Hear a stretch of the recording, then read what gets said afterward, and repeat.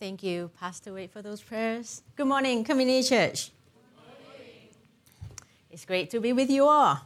And good morning to those of you who are online. Let me make sure that this is, on. Yes, and thank you, worship team, for leading us so beautifully this morning. Thank you, Anita, for pointing us to our God, the heart of our God of justice. And thank you, Connie, for bringing a very fun way for us to actually see that God's creation is very, very beautiful. And thank you, Pastor Wade, for squeezing me in for one more sermon before I take off for my vacation soon. So we are about halfway through our Heaven and Hell sermon series. And before we look at creation care, let us do a quick recap. Now, you might remember this diagram from Pastor Wade, where he explained that this view on the left, the not this view, is not the biblical view. The view that says that after judgment, you either get sent away from earth to heaven or away from earth to hell, and the earth is destroyed after that. So the biblical view is the one on the right, but this. Heaven and earth were initially joined together, completely overlapping, but human beings rebelled against God. Heaven and earth separated. And when judgment comes, in that view, it does not mean that the earth will be destroyed. Instead, the earth will be renewed, which has implications for today's sermon. And heaven and earth will come together again in the new creation, where old creation will be no more. And last week, we learned about vocation, that our human vocation is to bear God's image in the world, His temple, by using the skills and talents He has given to us, in and through the work we do, to steward and develop His resources in order that we, as His priests, may serve and care for the world. Now, connected to this is creation care, our care for the environment. I'll explain why I did this. So now it's a 20-minute sermon, and we are not going to solve the issue of climate change, I don't think, unless the Holy Spirit decides otherwise. Nor are we going to be able to talk at length about all the environmental issues facing us. There's a lot of resources out there, and I'm happy to point you to some if you come talk to me after this. So my plan for today is to give you a glimpse of the biblical vision for caring for the environment. And my hope, church, is that you will come to see why we Christians should care. Because creation care is actually quite central, very central to our faith. Let us pray before we begin. God, thank you so much for this privilege and honor that we can gather in your name, in your presence. Thank you for welcoming us into your presence. Thank you for your great love for us. And we pray, God, that your Spirit speaks powerfully today and help our hearts to receive what you have for us this morning. Amen. Now, here's the question for us today, okay? Why? Why should Christians care about the environment? Now, people care about the environment for different reasons, right? For some, it's very trendy. It's actually hip to be green these days. And for others, it's got to do with politics. And we might care because we are running out of resources for the future generations or running out of space to dump our rubbish. Or maybe it's because the environmental crisis has become an imminent danger to us. So apparently, if no action is taken, New York, Shanghai, Osaka, and some other places will be submerged underwater within our lifetimes. Those are all pressing reasons to care, but perhaps not the first reason why Christians should care. So today we're going to look at 3 reasons, but the first reason why we should care is this. So what we call the environment is actually God's creation. Now, they could be the same, and yet not quite the same. See, for a long time, it was quite hard to get Christians to care about climate change or the environment. See, they did not see that as a big thing in their faith. But their support was kind of wanted in some circles. And so people have suggested this. You want to get Christians to be interested in the environment? just replace the word environment with creation. That should do it. See, the choice of words is powerful, isn't it? I'm not trying to get you here to support any agenda, okay? But I think the distinction is important. When we use the word creation, we are reminded that there is a creator, a creator. And it puts God back into the picture. It reminds us that the environment or nature did not come about naturally. It was designed and created by God, all of it. And God loves His creation. Genesis 1:31, God saw all that He had made, and it was very good. Psalm 104:31, may the Lord find pleasure in the living things He has made. Psalm 145:9, the Lord has compassion on all that He has made. And God owns all He has made. And we saw this verse just now on the offering slide. The earth is the Lord's and everything in it, the world and all who live in it, which means that we Christians should care for creation whether or not there is an environmental crisis. We care because it honors God. It pleases Him when we look after His stuff. And creation is also God's temple, God's palace, God's abode. We don't want to litter, right, or trash His place. You know, when I was in Canada, I had a spare bedroom, which I rented out via Airbnb. So my experience was mostly positive, except maybe with this one particular guest. Now, when she left, I had to deal with many things. I'll just name a few. So 1, stained carpet in the living room from her dropping food everywhere. 2, a clogged bathtub. And when we cleared it, it wasn't just hair.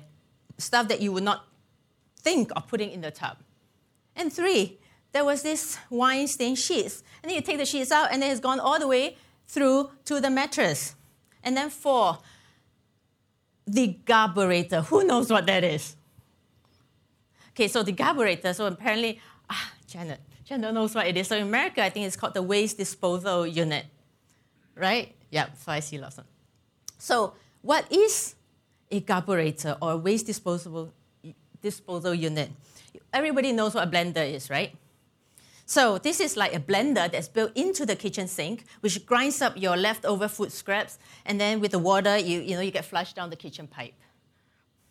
So I told all my guests, try not to use it. And if you do, make sure you don't put certain things in there. The rule of thumb being, the things that you think a blender cannot handle, you don't put inside the garburator.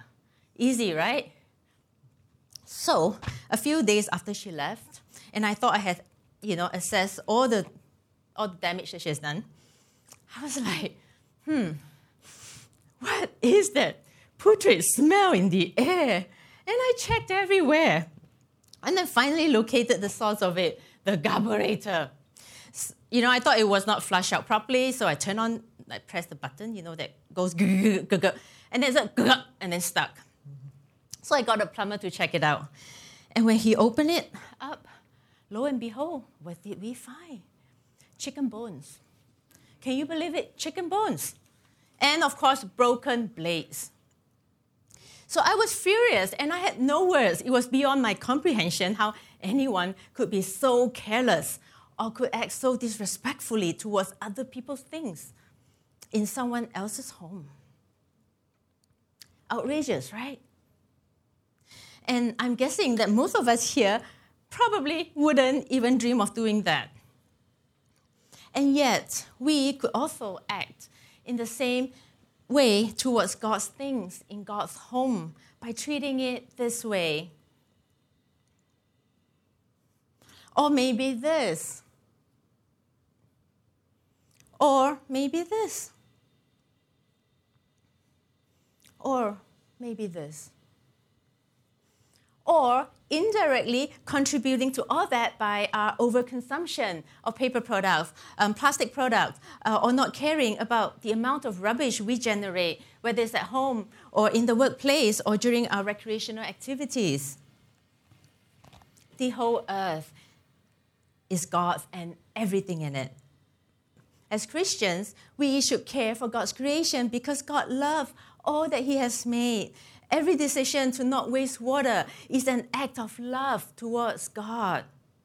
Every act of saying no to non-biodegradable things honors God. Every time we sacrifice convenience for the sake of caring for God's creation is an act of worship towards our Creator. Someone once said, worship God at all times. If necessary, use music. The whole earth is God's and everything in it. And reason number 2, we should care about God's creation because it's our duty and calling as God's people. As I mentioned last week in Genesis 2:15, we see that we are God's priests and we've been tasked with a sacred task to develop and steward resources for the flourishing of God's creation. And so, if we see that God's creation is being trashed, resources are being misused or abused, leading to suffering, poverty, and injustice, and not the flourishing that God wanted, should we not care? Wouldn't God want us to care? You see, the poor are often the first to suffer when creation is damaged. Now, for example, climate change, and the weather gets too hot. What do? Okay, we get uncomfortable, so sticky. Okay, we turn on the aircon. But those in the rural areas, the weather gets too hot, they lose their livelihood. 75% of the world's poor live in rural areas, and agriculture is extremely vulnerable to climate change. Higher temperatures reduce the amount and quality of what you can grow, and you've got to deal with more weed and pests. Now, and when the land can no longer sustain them, they are forced to move to find another place to settle. And there's a lot of competition for that, and sometimes people fight to secure a place so that their community and families and children have a shot of survival. You know, according to research data, 2020 was the first year in which more people were forced to move by climate change than by violent conflicts. Climate refugees are on the rise. Now, another way environmental damage impacts the poor is when they don't have access to clean and usable water. How many of you brush your teeth this morning? I'm very glad to see that, by the way. And you probably made coffee. Some of you probably had a shower. Now, I'm guessing that when you were brushing your teeth or taking a shower, you were not thinking to yourself, I wonder, am I going to get violently ill from the water? Or are my children going to get fatally sick from the water? But in many places in the world, that's the reality that people live with. That you can get very ill and even die, and many do, and many children die from taking a bath or a shower because the water source has been so badly polluted that they don't have tap water like ours, treated water. Oftentimes, the only source of water comes from a place like this. Should we care? Does God care? Teacher, what is the greatest commandment in the law? Jesus replied, love the Lord your God with all your heart and with all your soul and with all your mind. This is the first and greatest commandment. And the second is like this one. Love your neighbor as yourself. And they are our neighbors. We are God's priest church for the flourishing of the world, God's agent of mercy and justice in the world, like what Anita has said.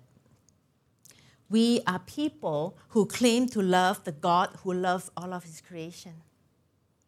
Pope Francis urges us, listen to the cry of the earth and the cry of the poor who suffer the most. The urgent need for interventions can no longer be postponed. And finally, reason number 3, we care about the environment, creation, because the world needs the hope of the gospel. So you might have noticed that I did not talk too much about how we are running out of time, how we are running out of energy, how we are running out of this and running out of that, and how humanity is doomed. See, many people begin there. It's definitely a great motivation, to kick us into action. But starting there is to start with scarcity. It is to start with fear and despair, and sometimes a sense of hopelessness. I was reading an article on the BBC website. I do love reading stuff from the BBC. About how a global survey shows us the depth of anxiety many young people are feeling about climate change. Nearly 60% of young people approached said they felt very worried or extremely worried. Over half say they think humanity is doomed. Many felt fear, anger, and despair. Many people, not only young people, have been driven by fear and anger and despair to save the planet, to try to save humanity by political force, by being politically correct, by looking to technology, by emotional blackmail, and by means that they think, any other means that they think will work. And many get disillusioned and depressed in the process. Many are overcome by a sense of defeat, and many have become indifferent. What difference can I make? It's just too much. This morning, I wanted to bring you a somewhat different perspective. To begin not with fear and hopelessness and the doom of humanity, but to begin with a God of compassion who created the world to flourish and who loves his creation and who has taken some very drastic steps to save the planet and to save humanity. For God so loved the world that he would come in the person of Jesus Christ to reconcile all things to himself by making peace through his blood on the cross, putting the world in the right direction again towards flourishing, towards the new heaven and new earth. Now, this is the hope of the good news, the gospel of Jesus Christ, which the world needs to hear through us. And this is the good news of the gospel, which the world needs to experience through our intentional actions to take care of God's creation. Church, our creation care is not grounded, should not be grounded in our fear of not enough or ecological destruction, but in Jesus Christ, who has defeated all evil and who is Lord. I think it might be a little bit too small. The Chinese words up there, this is from this Victoria Park, and the Chinese words up there, Jesus is Lord.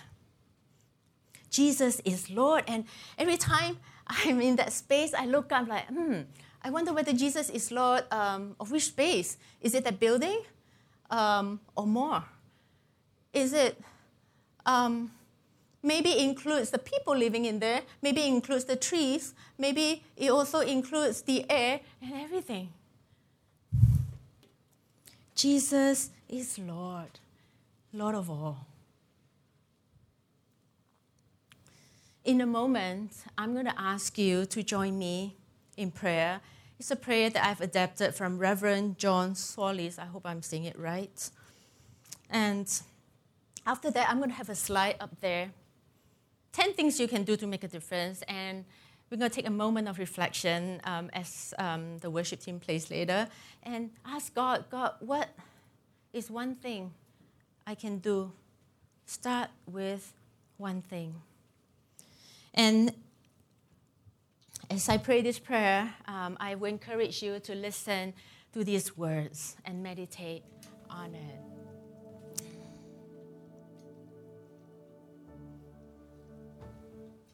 Father of creation, God of compassion, you created a world of wonder, of possibility and potential. You declared it good. For this we give thanks. To you be praise, honor, and glory. Father of creation, this world is no longer as you intended it to be. Humanity has betrayed its calling. To tend and keep, creation groans. For this we weep. Lord, have mercy. On our watch, sea levels rise. On our watch, forests destroyed. On our watch, temperatures rise. On our watch, extinctions increase. On our watch, the world's most vulnerable suffer. And injustice is rampant. Father of creation, God of compassion, wake us up from our slumber. Equip us afresh to our priestly and prophetic calling. Equip us afresh to be the justice-shaped people of God. That we would speak truth in a culture of denial. That we would enact hope in a culture of despair. That we would face what will be with love-filled actions. That you would enliven us to bandage the wounds of those caught beneath the wheels of climate injustice. That we would have the courage to drive a spoke into the wheel of climate injustice itself. We ask in the powerful name of Jesus Christ, the one in and through whom all things are being reconciled.